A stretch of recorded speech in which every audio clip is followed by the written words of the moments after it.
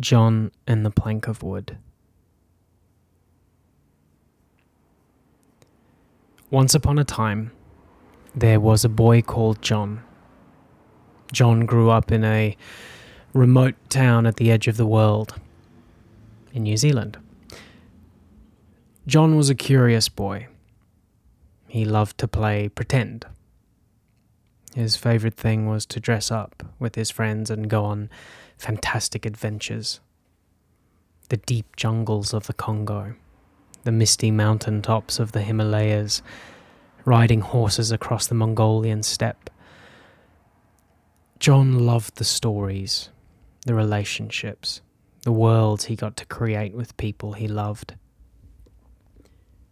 John recognised that he wanted more of it. He dreamed of standing on stage and performing in the school play, getting to pretend with even more friends, lights and sets. But when he auditioned for the play, something happened.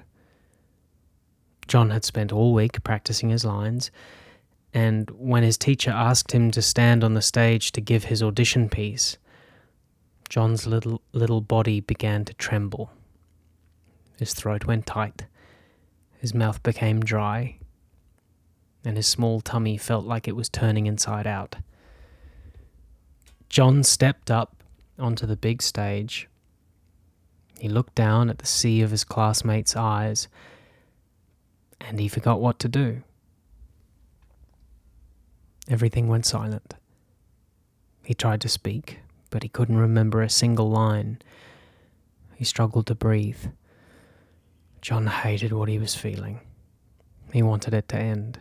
And when his classmates began to laugh and snicker, he turned and ran to the bathroom to hide. John was devastated. He loved playing pretend. But when he got the opportunity to do it for the school play, he felt like he couldn't anymore. John became quiet at school. He stopped joining in at recess with his friends. And when his best friend asked him to join in, he replied, "Playing is stupid." And he came up with all kinds of excuses as to why he wouldn't do it anymore. John was clearly hurt and trying to protect himself from feeling hurt again. Then, one day, a stuntman came to his school to put on a show. All the kids gathered to watch. John deliberately sat at the back of the crowd, curious, but still in his shell. The stuntman began to perform incredible feats, death-defying acts. The daredevil tumbled downstairs unscathed, threw a boomerang and caught it with one hand. He even set his hand on fire without getting burned. Extraordinary. Then, for the stuntman's final act, he placed a plank between two of the school's buildings, a staggering 3 meters high. The stuntman took a big breath.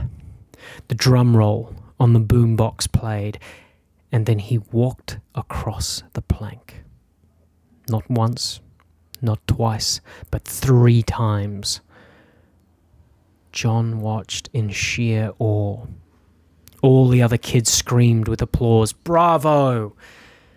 Then, the stuntman came down to where the children were standing with glee and placed the plank on the ground.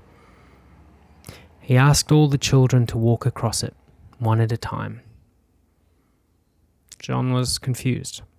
He looked at the plank, looked ahead, took a few small, simple steps, and crossed the plank with ease. John looked up at the stuntman. The stuntman smiled. He knelt down and said, "The plank is the same. You walked across it with ease. All I did was put it up higher, so it took your breath away. But the plank didn't change. Your perception of it did." He was right. John recognized immediately. That's the difference between playing pretend with his friends and being on the stage. There is none. Only his perceptions. It's the same thing he did every day, the same fun and simple play. All the other stuff, the stage, the lights, the set, the crowd, the eyes, the costumes, that's all an illusion, a distraction. Bingo. John recognized it was his responsibility to notice when his imagination was running away with him and to bring it back to what was within his control. Having a playful and honest conversation with the person standing opposite him. John breathed with ease. He knew what to do next. At the next recess break, John found his teacher standing in the playground.